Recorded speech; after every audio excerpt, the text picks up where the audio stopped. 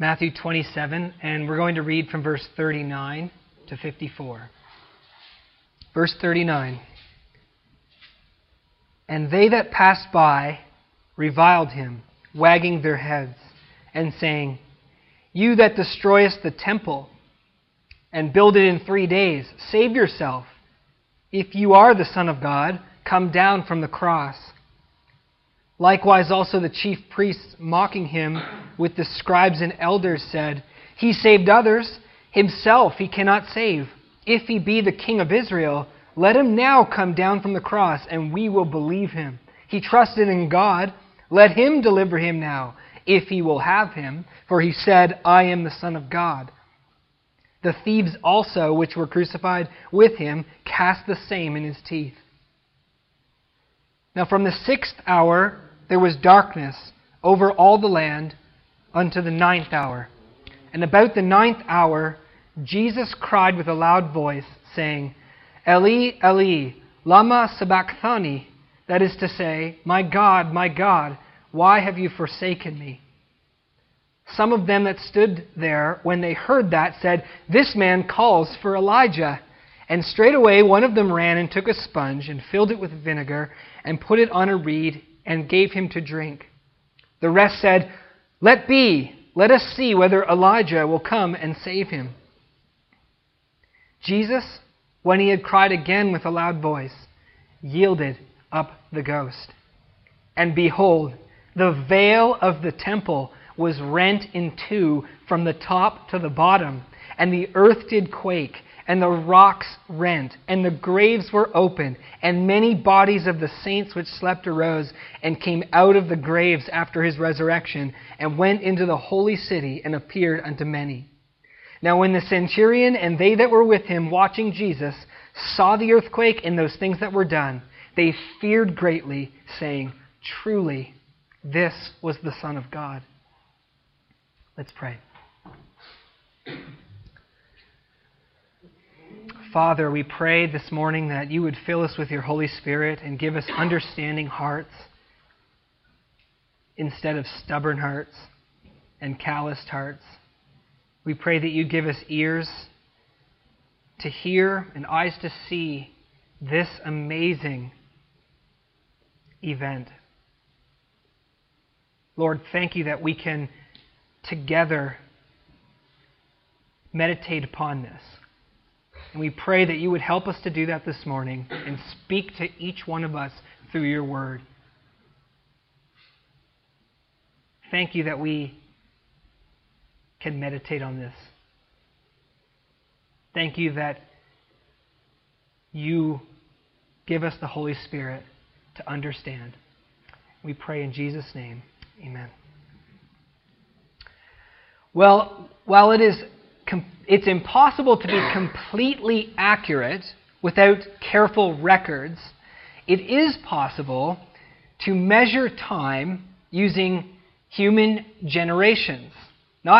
You can't be completely accurate unless you have those careful records, but we can generally do so with human generations. A human generation would be the offspring. I'm my father's son, so I'm one generation removed from my dad. You get the idea. For example, if we were to go back from today to the American Revolution, we would go back roughly about 7 or 8 generations. So you have me, my father, my grandfather, my great-grandfather, my great-great-grandfather, my great-great-great-grandfather, and my great-great-great-grandfather was living at the time of the American Revolution. A generation, roughly speaking, is usually about 30 years. So we can roughly measure time by human generations. It's been about 2,000 years since Jesus Christ. So how many generations has it been since Jesus Christ? Well, if we take 2,000 years and we divide it by 30, we roughly come out to about 66 generations. So there's been about 66 people in your family all the way back to the time of Jesus. 66 generations. In the first chapter of Matthew, where we do have careful records, Matthew tells us that from Abraham to Jesus was 42 generations. from Abraham to Jesus. And if you remember, Matthew breaks that into 3 sections. He says there was 14 generations from Abraham to David. There was 14 generations from David to the Babylonian captivity. And there was 14 generations from the Babylonian captivity to Jesus. 42 in total. If you go to the book of Genesis and you look at the genealogies, you can count them from Adam to Abraham. Adam begat Seth, and Seth begat Enos, and on we go. And you can count from Adam to Abraham 20 generations. 20 generations from Adam to Abraham. So here's the total of generations, roughly, this isn't accurate completely, from the creation of the world, 20 plus 42 plus 66 equals 128 since the creation of the world. 128 generations. So 128 generations mean Adam was your great, I won't do that to you. Great to the power of 128. Our generation is the latest of roughly 128 generations since the creation of the world. And every generation that has been has passed away like grass. Just like the Bible says, hasn't it? Just like grass. They blossom, they bloom, they wither, they die, they're gone. And then the next generation of grass appears. And what's going to happen to that generation of grass? Same thing. And what about the next generation of grass? It's happened 128 times. And so, unless Jesus Christ returns, our generation, roughly 128 generations removed from creation, will also wither like grass, and we will die. And then the next generation will come after us. All flesh is as grass, and the glory of the grass, a glory of man like the flower of the field. The grass withers and the flower fades, but the word of our Lord endures forever. A lot of people have lived on this earth, and a lot of people have lived and died. And most people who have died on our planet have passed away from the planet without much notice. By man, anyway. God notices even when the sparrows fall. But for the vast majority of mankind, most people, even you and I, all of us, when we die, are going to pass without much notice. We'll get probably an obituary in the local newspaper, right? And there'll be some friends and family that'll come to our funeral. And we'll be put in the grave, and some family might come and visit that every now and again. And eventually we'll be forgotten. Not remembered. Unless you go to the archives and look up our obituary, but who's going to do that, right? And even famous people, even celebrities, eventually pass into obscurity as well. How many of you know the great celebrities of the let's say, 1823? Who's the great celebrities? I can just pick a random date. We don't know, right? Even they become and disappear into obscurity. But there's one person and his death that will never pass into obscurity. And his death was not a death that passed unnoticed by man. And the world will never be able to forget his death. And who am I referring to? Christ Jesus. Because today we've been looking at the death of Christ. The world will not be able to forget. It's been 2,000 years since Jesus' death. And Jesus is the most famous person who's ever walked the face of the earth. He's not in obscurity. Even in the least, he hasn't passed away like grass. And for all eternity, when we go to heaven, when we pass on into the next age, who will we be remembering? Who will we be rejoicing in? Who will we be celebrating? Jesus, the Lamb who was slain. We'll be remembering his person, we'll be seeing his person, and we'll be celebrating his death. Christ and his death is heaven's theme. Heaven's theme. No little obituary here. You see, because the death of Christ was not a grass withering and a flower fading, was it? The death of Christ was not a flower fading. It would be more appropriate to say that the death of Christ was like a mighty oak of righteousness that was felled by the axe of God's wrath. We all are like grass. We bloom and we die. But Jesus was not a sinner. Jesus was righteous, and were it not for the wrath of God, and were it not for God bruising His Son, that oak of righteousness would never have died. Heaven's theme, the death of Christ. If you want to spend your life upon that which has permanent value and meaning, then you spend it contemplating the death of Christ. Because that's what you're going to be doing in heaven, are we not? Contemplating and celebrating the death of Christ. If you want to spend your life in a meaningful way, contemplate, celebrate, orient your life around the death of Christ. Do you need joy in your life? Do you need peace in your life? Do you need rest in your life? Contemplate the death of Christ. The death of Christ is the place of our peace, is the place of our rest. It is the place where we encounter God once and for all. I'd like to read you a quote. An English clergyman from the 1800s, John Angell James, says this: "The study of everything that stands connected with the death of Christ, whether it be in the types of the ceremonial law, the predictions of the prophets, the narratives of the gospel, the doctrines of the epistles, or the sublime vision of the apocalypse, this is the food of the soul, the manna from heaven, the bread of life. This is meat indeed and drink indeed." Do you believe that? That the death of Christ is the food for the soul.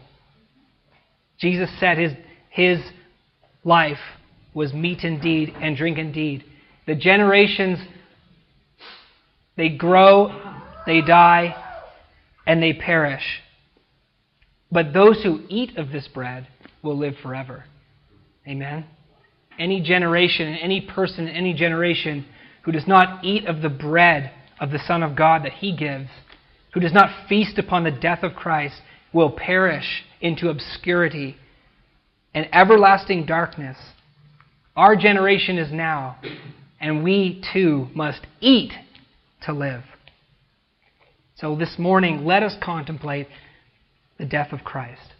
The text that we read resumes the narrative, and Jesus has just been lifted up upon the cross. In John chapter 3, verse 14, Jesus says that as Moses lifted up the bronze snake in the wilderness, so must the Son of Man be lifted up, so that whoever believes in Him should not perish but have everlasting life. For God so loved the world that He gave His only begotten Son, that whoever believes in Him, all of those grass that are dying, any one of them, any little blade who believes in Him, will not perish but have everlasting life. This is why Jesus has been lifted up upon the cross. Jesus Himself tells us, just like Moses did it, so Christ will be lifted up because God so loves the world. Jesus is lifted up upon the cross because of the love of God. It is because of love that He is here, nailed to this cross. But what we see is that those who are watching Him, they don't know that. They don't realize that He's there because God loves them and has lifted Him up so that they could see Him and be saved. And they're seeing Him and they're not understanding. In verse 39, we see the general attitude of the public. We see those who are walking by. These are just common people now who are walking by. Jesus was a well-known person in those days, and they see Him hanging there. They maybe have seen Him preach before. And now they're seeing Him on the cross. They see an accusation over His head. This is Jesus, the King of the Jews. And they wag their heads, meaning when they look at Him, they shake their head. Have you ever done that? Have you ever seen something and you just shake your head? It communicates a lot, doesn't it? And you can hear the disdain in their voices. In verse 40, "You who destroyest the temple and buildest it again in 3 days, Save yourself. If you are the Son of God, come down from the cross. They're disgusted by Jesus being on the cross. Now, this saying of his wasn't real. It was not truly a saying of his, right? Jesus didn't say he was going to destroy the temple. But whatever it may be, this saying must have spread widely. People knew about it. But the sight of Jesus on the cross was enough for these people to know that he wasn't who he said he was in their minds. No, there's Jesus. And the fact that he's on the cross proves he's not the Son of God. You claimed power. You claimed to be the Son of God. You claimed to be the King of the Jews. You claimed to even destroy the temple and be able to build it in 3 days. You claimed power. Well, where is it? Look at you now. There's no power here. You're helpless. At the hands of the Romans, the King of Israel. They thought that him being on the cross is argument enough. Perhaps they felt betrayed by him. Perhaps those who once were excited about the possibility of Christ being the Messiah felt betrayed now that they saw him hanging there. In verse 41 to 43, we see also the chief priests and the leaders of Israel mocking Jesus and deriding him. Except notice that the chief priests don't address Jesus directly. They don't speak directly to Jesus like the common people. They actually are speaking to the common people. They turn their words to the crowds and the onlookers who are watching and are justifying their own behavior to the crowds. And they try to sound fair about it. And they say in verse 42, he saved others, himself he cannot save. If he is the King of Israel, let him now come down from the cross and we will believe in him. Sounds fair. At least they're trying to sound fair. But there's sarcasm here. He delivered others, then he should be able to deliver himself. If he doesn't deliver himself, then he didn't really deliver anyone at all. And we will believe in him if he comes down from the cross. Is that a true statement? They are lying. Because later, when Jesus accomplishes an even greater feat, not coming down from the cross, but coming out of the grave, they don't believe, do they? So they're lying, but they're saving their face before the crowds, saying, yes, look, we did the right thing, didn't we? Because he's not coming down. In verse 43, they mock him another way. He trusted in God. Let God deliver him now. If God wants him, if God really wants him. You see, Jesus throughout his ministry claimed a special relationship with the Father. And this, of course, perturbed the leaders of Israel greatly. And so now what they're saying is, you claimed a special relationship with God. So if God really is that close to you, and if he really loves you, and if he really wants you, then surely he'll deliver you. Surely God is able to deliver you. Let him deliver you, and we'll believe. In this is a challenge. Whether you are delivered by God or not proves whether your relationship with God is what you say it is. Whether you are delivered by God or not will prove to us that he really does love you, that you really are that close. And amazingly, even the robbers next to Jesus, from one side and the other on his right hand and his left, say the same things to him. Mocked from all sides. Now let me ask you, who does this sound like? Who do these words sound like? Does it ring a bell? Does it not sound like Satan? If you are the Son of God, if you are the King of Israel, if God really does want you and love you, then let him deliver you right now. Come down from the cross. Turn the rocks into bread. Jump off the tip of the temple, right? If you really are. 3 ifs we find here in this passage, where Satan, speaking through these men, are questioning Jesus' identity and questioning God's relationship with Jesus, putting his trust in God to the test. If God is truly for you, Jesus, why are you here? Maybe you aren't his Son. Satan does the same things with us.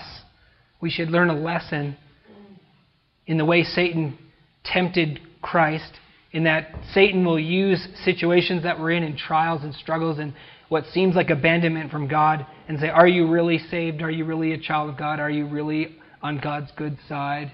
Right? Doesn't he do that? But here's the irony. Here's the entire passion narrative is ironic. And here's the irony, brothers and sisters.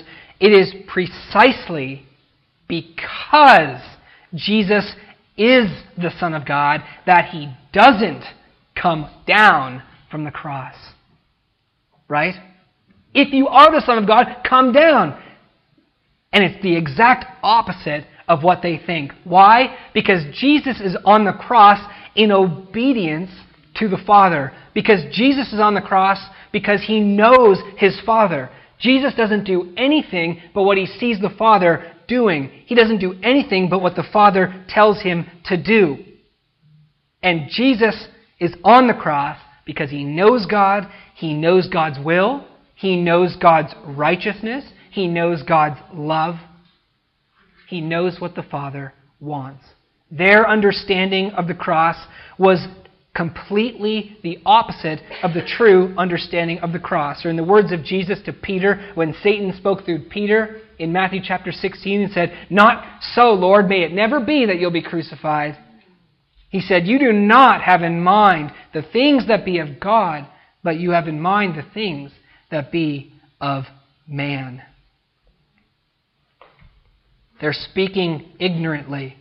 See, people today also have ignorant thoughts about God. Here's a thought about God that is false.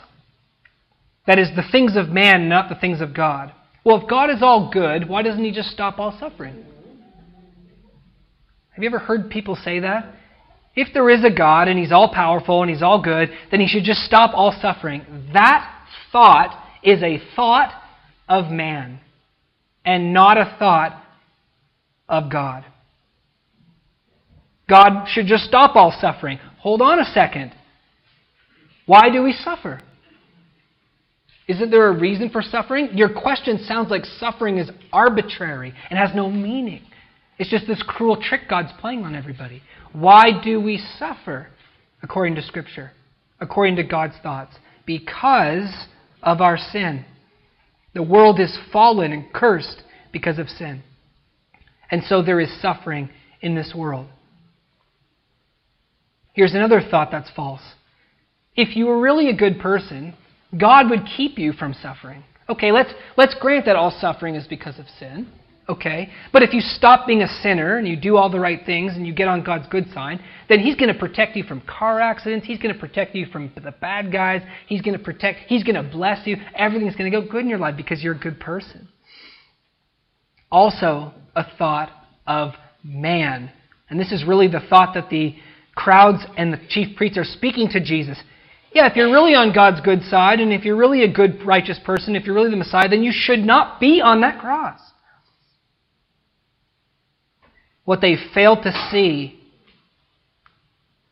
is God's thinking concerning righteousness and concerning sin. Here's God's thought. There is a need for atonement. There is a need for the Messiah to die. And they don't understand that. Why would the Messiah die? Well, let me tell you why the Messiah would die. Because if the Messiah didn't die, you would perish eternally. Well, how can that be? Because you are unrighteous. Because the law requires perfection and you don't give God the obedience that he has required. You are a sinner. And if the Messiah doesn't die, you will not be saved. That's completely over their head. They don't get that. They don't see the need for atonement. They don't see that they're hating the truth of righteousness. And they don't see that God is in that very moment loving them. God is in that very moment, in that very act of the crucifixion of Christ. He is loving them so that they will not perish. Did you know, brothers and sisters, that on the one hand, It would have been so easy for Jesus to come off of that cross.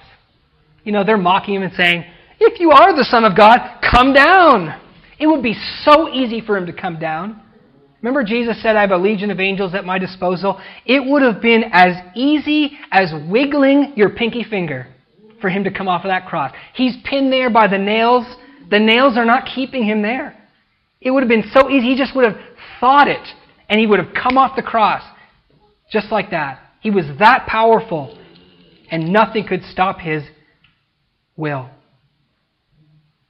So on the one hand, it would have been so easy for the Christ to come off the cross. And on the other hand, it was impossible for him to come off the cross. But not impossible because of the nails. It wasn't Jesus saying, yeah, I know, guys, I really want to get off of this cross, but I can't. Notice the nails in my hands and my feet. Oh, the nails were nothing. It was impossible for him to come off the cross because of the love of God that was fixing him there. Because Jesus was obeying the Father. Because Jesus was the express image of the Father. And because the Father loved the world, Jesus could not have come off of the cross. Let us not see a physical limitation here, but a limitation based upon the will and the love of God for these people that are mocking him at that moment. Jesus is on the tree because of the nails of love, so to speak. God is on the tree. And in Jesus we see God and what God is like. Enduring pain and mocking and misrepresentation, all for us sinners. Because he loves us. And truly that tree is a cursed place. It was not a good place. It was a place of sin and suffering for sin and darkness. But it is just because it is that. It is just because Jesus didn't come out of the place that everyone knew was a bad place that the tree has become a tree of life for us who believe. Verse 45, Matthew tells us that supernatural darkness came over the land. This darkness is not to be explained by any natural phenomenon like a solar eclipse. People have often tried to explain this darkness in some natural way. But this was supernatural darkness. You could not have a solar eclipse during the Passover time, because the Passover time was during full moon, and you cannot have a solar eclipse during full moon. This was supernatural darkness on par with the darkness that overcame Egypt in the days of the Exodus, and the darkness that will surround the earth right before the second coming of Christ. Even nature is affected by her Creator's commotion. God is doing something so profound that creation is drawn into it. Creation is testifying that something enormous is taking place and transpiring on the cross. Darkness points, of course, to the judgment of God against sin and the taking away of that which is good, the taking away of light and life. John Gill says it was the eclipse of the Sun of righteousness. For he who knew no sin was made sin for us. For 6 long hours, Jesus hung upon the cross, bearing our sin in his own body on the tree.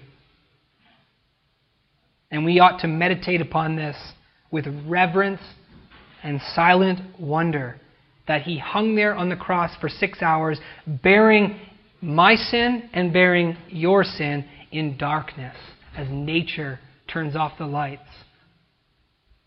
There's really no words for this. We should wonder. In verse 46, about the 9th hour, Jesus at last speaks. It's interesting that the only word from the cross recorded in Matthew and Mark is this. We have no other words from the cross in the Gospel of Matthew nor the Gospel of Mark. His other sayings that we are familiar with Father, forgive them, for they know not what they do. Or when he looks to the robber on one side who has had a change of heart and seeing all the things that have been going on, today you will be with me in paradise. He's already spoken those much earlier. But Matthew and Mark record only this solitary saying from the cross. And the Greek word that Matthew uses when it says that Jesus cried with a loud voice, the word cried, anabao, the only time it is used in the entire Bible is here. The word cried. R.T. France, commenting on this word, says, it is a strong verb indicating powerful emotion or appeal to God. This is no dispassionate theological statement, but an agonized expression of a real sense of alienation, reflecting the full meaning of Jesus' death. Eli, Eli, lama sabachthani. We must pause and muster our attention upon this phrase. Did you know that this saying of Jesus began Martin Luther's journey out of darkness and into light? The great reformer, whose the torch that he lit in the days of the Reformation still shines brightly today. And it was this saying that began Luther's journey out of the darkness of Catholicism and the ignorance of the grace of God into the brilliant light of the truth of righteousness through faith. Because when Luther read this, as he was studying the Psalms, and he came to Psalm 22, and this is a quotation from the first verse of Psalm 22, and he knew that it was speaking of Jesus because Jesus spoke this from the cross, Luther was struck by it and said, how is it that the sinless Son of God uttered these words, and these words are words that I relate to as a sinner when I'm feeling alienated from God because of my sin? How is that? Luther read this and says, yes, this is what I feel. This is how I feel when I reflect upon my sin and God's righteous holiness. I feel abandoned by God. And why is he, the sinless one, experiencing what I do? Luther, for the first time, related to Jesus.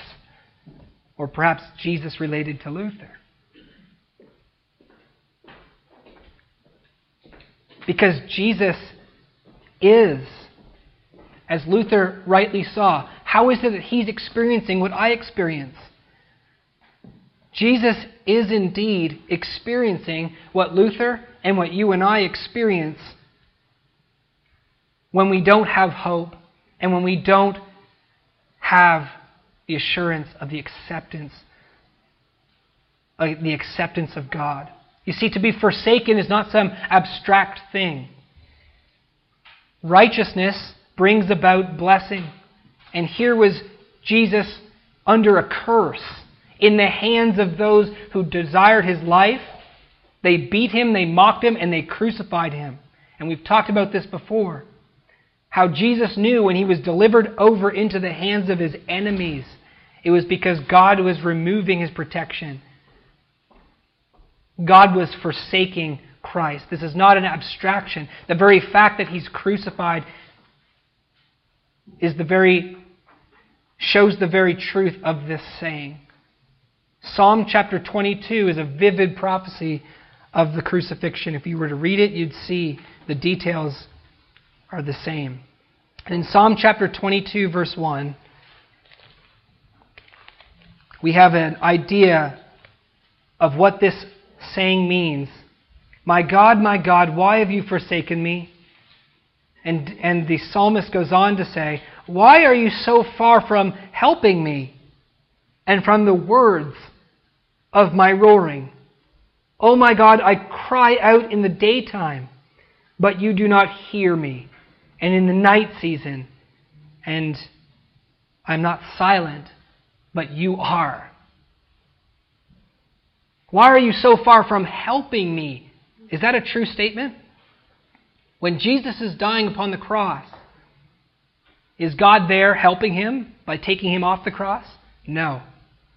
Amid all the taunts and mockings and satanic temptations. The Psalm 22 shows to us that Jesus is praying silently to God, and the heavens are silent. Yes, he was forsaken. This is what that means. God would not redeem him from the cross. God would not take him down from the cross. Why? Jesus says. Why have you forsaken me? The question is essentially, why am I here on the cross? And it's the most important question that any of us or anyone could ask. Why have you forsaken me? Why? Well, Jesus, the answer should be simple, shouldn't it? Because you're bearing the sin of the world. Because you've taken the place of sinners. Because you're exhausting our penalty there on the cross. And those who believe in you, you'll save them. This is why you are on the cross forsaken. Because you're bearing our sin. But why am I bearing sin? Why am I taking their place? Why am I exhausting their penalty? And the answer is Jesus. Because there's no other way for men to be saved. If there was another way, then you wouldn't have been given this cup. You wouldn't have been forsaken. God would have done it another way. But there is no other way for men to be saved except you are forsaken on that cross. But why is there no other way? Why couldn't there be another way? Well, Jesus, you know this. Because God is a God of justice and wrath. And God will forsake and destroy sinners. If that wasn't true, then there would be no reason for Jesus to have died for our sins. If God is not a God who actually forsakes sinners, then there would be no reason why Jesus would have to be on that cross. God is a God of just wrath, dear friends. Do you believe that? I hope you all do. It's not a popular truth in our world. It's never been. But God is a God of real wrath who really will truly forsake sinners. And for that reason, Jesus had to die. Also, that is not the only thing that is the reason why Jesus is on the cross.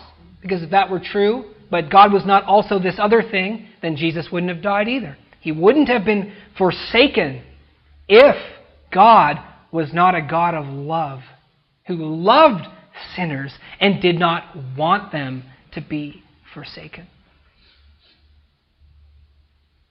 If God was not a God of love, Jesus would never have uttered those words. He would never have been on the cross. He would never have been mocked. He would never have been misunderstood. He would never have been beaten. He would never have come if God was not a God of love, who doesn't want you and I to perish. Think about that for a moment this morning. That God does not want you to perish. Put your name in the blank. God does not want you. Put your name in the blank. He does not want you to perish.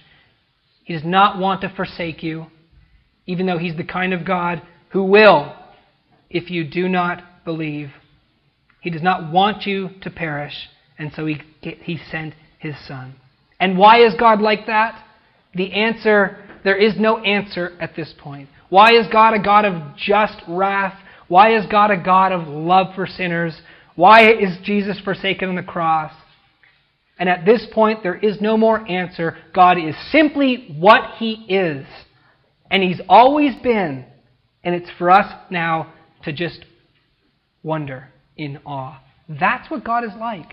And that is what Jesus is revealing to us on the cross. Jesus uttered these words so that you and I would never have to.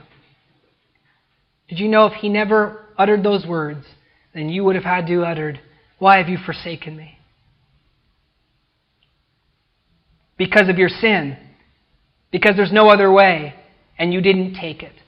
Because I am a God of wrath, because I'm a God of love who reached out to you and you rejected it. Well, why are you like that? Because I am who I am. Jesus uttered these words so that men would not have to. And let us thank God that He did that for us. Aren't you thankful that Jesus said those words so that you will never have to if you've believed? Ever. You'll never be forsaken if you've put your trust in Jesus and what He has done for you, in that He bore your sin on the cross and that He was forsaken in your place. Thank God for that. But in verse 47, 48, and 49, we see that like so many people today, the men that were standing around that cross were absolutely out of touch with reality. Totally out of touch with it. He's calling for Elijah. He's not calling for Elijah. He's speaking the deepest truth out of the depth of his heart about the nature of who God is and the love that God has for us and the righteousness of God and that Jesus is bearing our sins. And they think he's calling for Elijah. Elijah, get me off the cross. Totally out of touch with reality. Totally thinking the thoughts of man. Somebody runs up and offers Jesus a drink. R.T. France rightly points out this was offered as an act of kindness, to which the others in the crowd mockingly objected that if any relief was to be given, it should be given by Elijah in response to Jesus' appeal. That's why they say, let the guy, don't give him any drink, let him alone. So somebody ran up and gave him a drink thinking he needed it. They were trifling. They had no idea what Jesus was doing.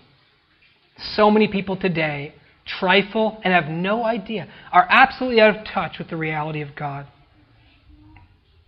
But in verse 50, Jesus has now arrived at the end. And all that is left for him now to drink is the nasty dregs at the bottom of the cup. Death. There's nothing left but death. In the Gospel of John, John tells us that right before Jesus cried out his last words, in his own mind, Jesus, quote, knew that all things were accomplished, unquote. There was nothing now left but death. Everything short of death had been accomplished. And now he was to die. And Matthew tells us he cried out again with a loud voice. Who can fathom this? Who can fathom what was going on in the mind of Christ when he cried out this last cry? With a loud voice, the emotion, the feeling. And he yielded up the ghost because nobody took his life from him. But Jesus gave it willingly. He wasn't struggling to survive and all of a sudden something exploded inside his chest and he said, oh no, I'm gone. Jesus gave up his life.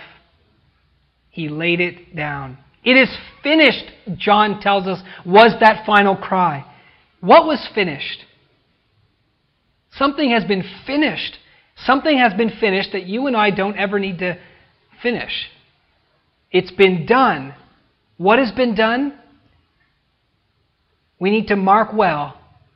The work of atoning for sin was finished. And for everyone who believes, sin is finished.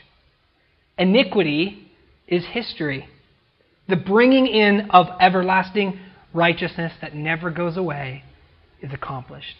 When you put your faith in the death of Christ, when you come to God through Jesus Christ, and you realize that you are an unrighteous person, and that you are a sinner, and that you deserve to be forsaken, but you realize that God, who does not want to forsake you, has provided Christ to die the penalty that you deserve, and to take everything that you deserve, so that you don't have to, and you put your faith in that, then it is finished from that moment on, brothers and sisters.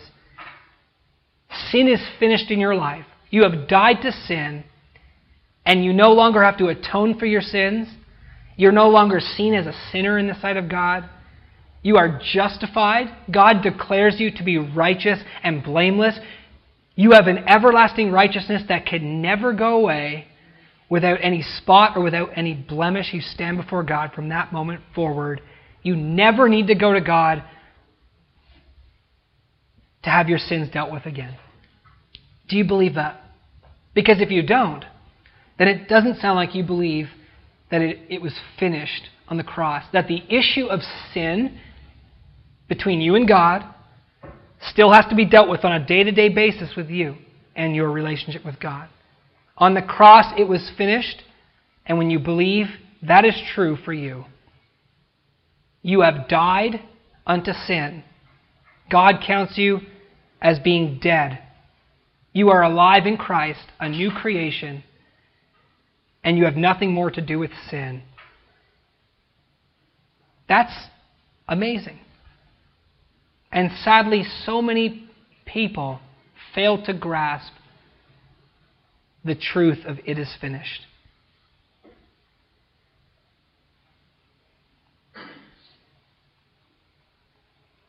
Look at what verse 51 says.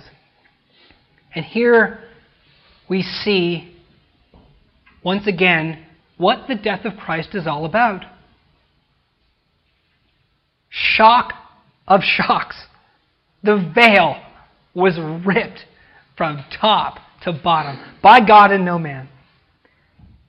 What a shock that must have been for those hard-hearted priests who saw that happen. What a Passover this was proving to be. Charles Erdman says, this is the key to the mystery. Why did Christ die?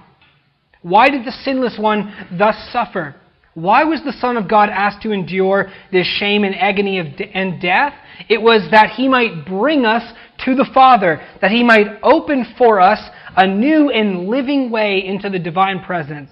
It was that we might be justified by faith, that we might have peace with God, and might rejoice in the hope of His eternal glory. The new covenant had begun with the death of Jesus. The old covenant is now obsolete. When you put your faith in Christ, you are taken out of the old and you are put in to the new. What was the old covenant all about? What was the purpose of the old covenant? What was the old covenant meant to show you? The old system served to show us our sin.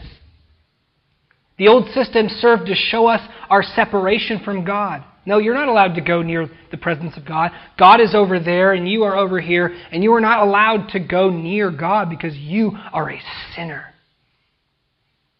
See, this whole temple tabernacle system is meant to show you your sin and your need for an atonement. But the system itself never brought you that atonement, never brought you into close proximity with God. People remained distant from God and ever mindful of their sin. Ever mindful of the fact that they're unclean and they cannot approach God. And so God could not be known through the old system. God could not be enjoyed through the old system. You could not have true fellowship with God. You always were reminded of your distance because of your sin. But what is the new meant to show you? What is the new covenant meant to show you? What is the tearing of the veil speaking? The new has come. And mark this well. You do not have to wallow in your sinfulness. You do not have to get up in the morning and go throughout your day ever mindful of the distance between you and God. Ever mindful that I can't approach God because I'm a sinner. I can't come near to God. I can't enjoy God. I can't have fellowship with God. He's over there. I'm here because of my sin. But now, dear brothers and sisters, because of the new covenant, you can enjoy God and you can be mindful, and you should be mindful, and God wants you to be mindful of the righteousness that you now possess. You are righteous, And the new covenant with the teared veil is meant for you to think about the fact that I am righteous and there's no separation between me and God at all. I'm totally righteous. I don't need to think about God over there and I'm over here because of my sin. I am righteous with a clean conscience before God and can now draw near and know God and have fellowship with God and enjoy God and rejoice in God and know that He's rejoicing in me. And this is why Jesus died. And as long as you're living your life thinking I'm such a bad sinner and God's upset with me today and He's not happy with me today and I can't have really good fellowship with God today because of my sins, you are not appreciating what Jesus has done on the cross. Because Jesus died so that mindfulness and that guilty conscience might be gone. And you might think, well, how can that guilty conscience and the mindfulness of my sin be gone when I still sin? Because the point here is that we do not approach God and we do not draw near to God because we stop sinning, right? We don't appear before God clean and blameless because we are clean and blameless by our works. Because our cleanliness and our righteousness and our blamelessness is not based upon our works. It could never be. It's based upon Christ and His death. And so those who believe are clean and blameless. So enjoy it, brothers and sisters, because you are that. And stop thinking that the old veil is still there, because it's not. In Hebrews chapter 10, the author of Hebrews tells us what we can now do because the veil has been rent. In Hebrews chapter 10, verse 18, and the whole book of Hebrews is meant to show us that through the death of Jesus Christ, when we put our faith in Him, we have a clean conscience before God and we can draw near. And we ought to draw near with assurance and confidence and boldness because God sees us as blameless. Hebrews chapter 10, verse 18. Now where forgiveness is, there is no more offering for sin. Jesus died and it is finished, and there never needs to be another sacrifice for sin ever. And if you sin today, which you will, and if you sin tomorrow, which you will, you don't need to ever make that up because it's been done once and for all. You've been forgiven. And there's no more need for sin. Verse 19, having therefore, brethren, boldness to enter into the holiest by the blood of Jesus, not by your own works, by a new and living way, which He has consecrated for us through the veil, that is to say, His flesh, and having a high priest over the house of God. Here's what you should do as a Christian. Let us draw near with a true heart in full assurance of faith, having our hearts sprinkled from an evil conscience and our bodies washed with pure water. Let us hold fast the profession of our hope without wavering, for He is faithful that promised. And let us consider one another to provoke one another unto love and good works, not forsaking the assembling of ourselves together, as the manner of some is, but exhorting one another, so much more as you see the day approaching. Here's the things we can do now. We can draw near. That simply and practically means what I've been saying, that every day you can enjoy your relationship with God and be mindful of the fact there's no separation between you and He whatsoever, because sin is a non-issue. Draw near. How? With confidence and assurance. Confidence and assurance. Confidence in the cross of Christ, in the blood of Christ. And assurance that God has accepted you. Hold fast your hope. Don't let anybody ever come to you and tell you otherwise. And tell you that, no, you can't just do that. You have to do other things. You have to add to what Christ has done. And He says, let us meet together and encourage one another in this truth. All the more as the day of the complete and full revelation of these things is about to come. And provoke one another to love and good deeds. And love and good deeds because of our thankfulness to God. Jesus died for this. If you are not drawing near with confidence and assurance and holding fast to your hope and meeting together with the saints and being encouraged and provoking each other to love and good deeds, then we are living beneath that which Christ wants us, where Christ wants us to live when He died on the cross for us. He died for this.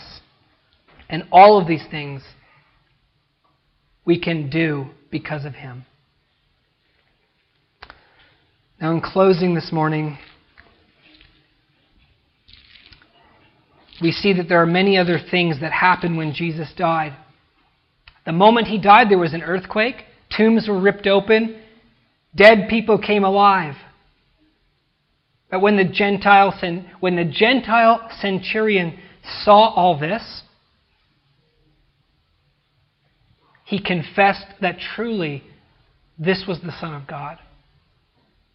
And we too, though removed from this moment by roughly 66 generations, can and must likewise confess that Jesus is the Son of God. That Jesus is the Son of God. Jesus, the one who died. The one who rose.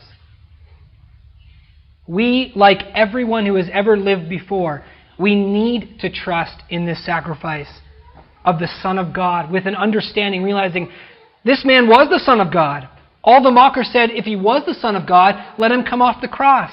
Hold on a second. He was the Son of God, and that's why He was on the cross, dying for us.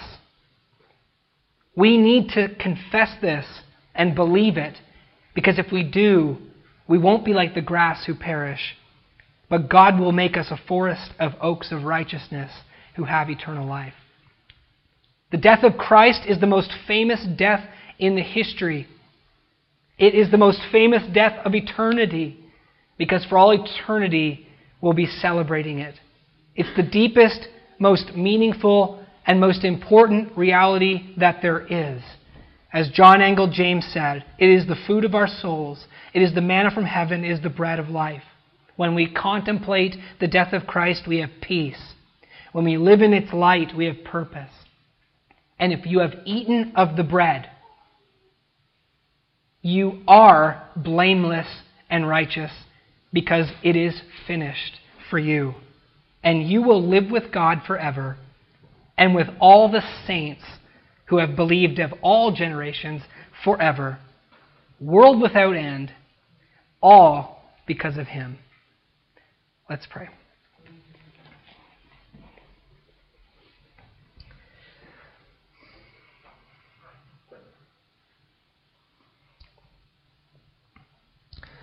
Lord, the only thing that we can do in response to this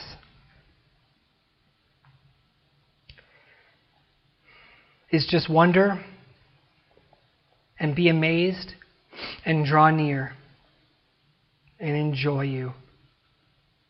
And I thank You for the death of Christ. And I just pray that this morning You would fill everyone here with understanding. You would give them Your thoughts. You would take away man's thoughts. And You would fill us all with wonder and thankfulness at the death of Christ. And Lord, I pray for every believer here that You would help them to see that it is finished, and that sin is a non-issue in their life, in that sin doesn't separate them from You anymore, and that You don't even see them as a sinner anymore, but as righteous. Fill Your saints with assurance and confidence. And Lord, if there's anyone here that is not believing, I pray that You'd save them today, and that they wouldn't delay, realizing that the flower may fall at any time.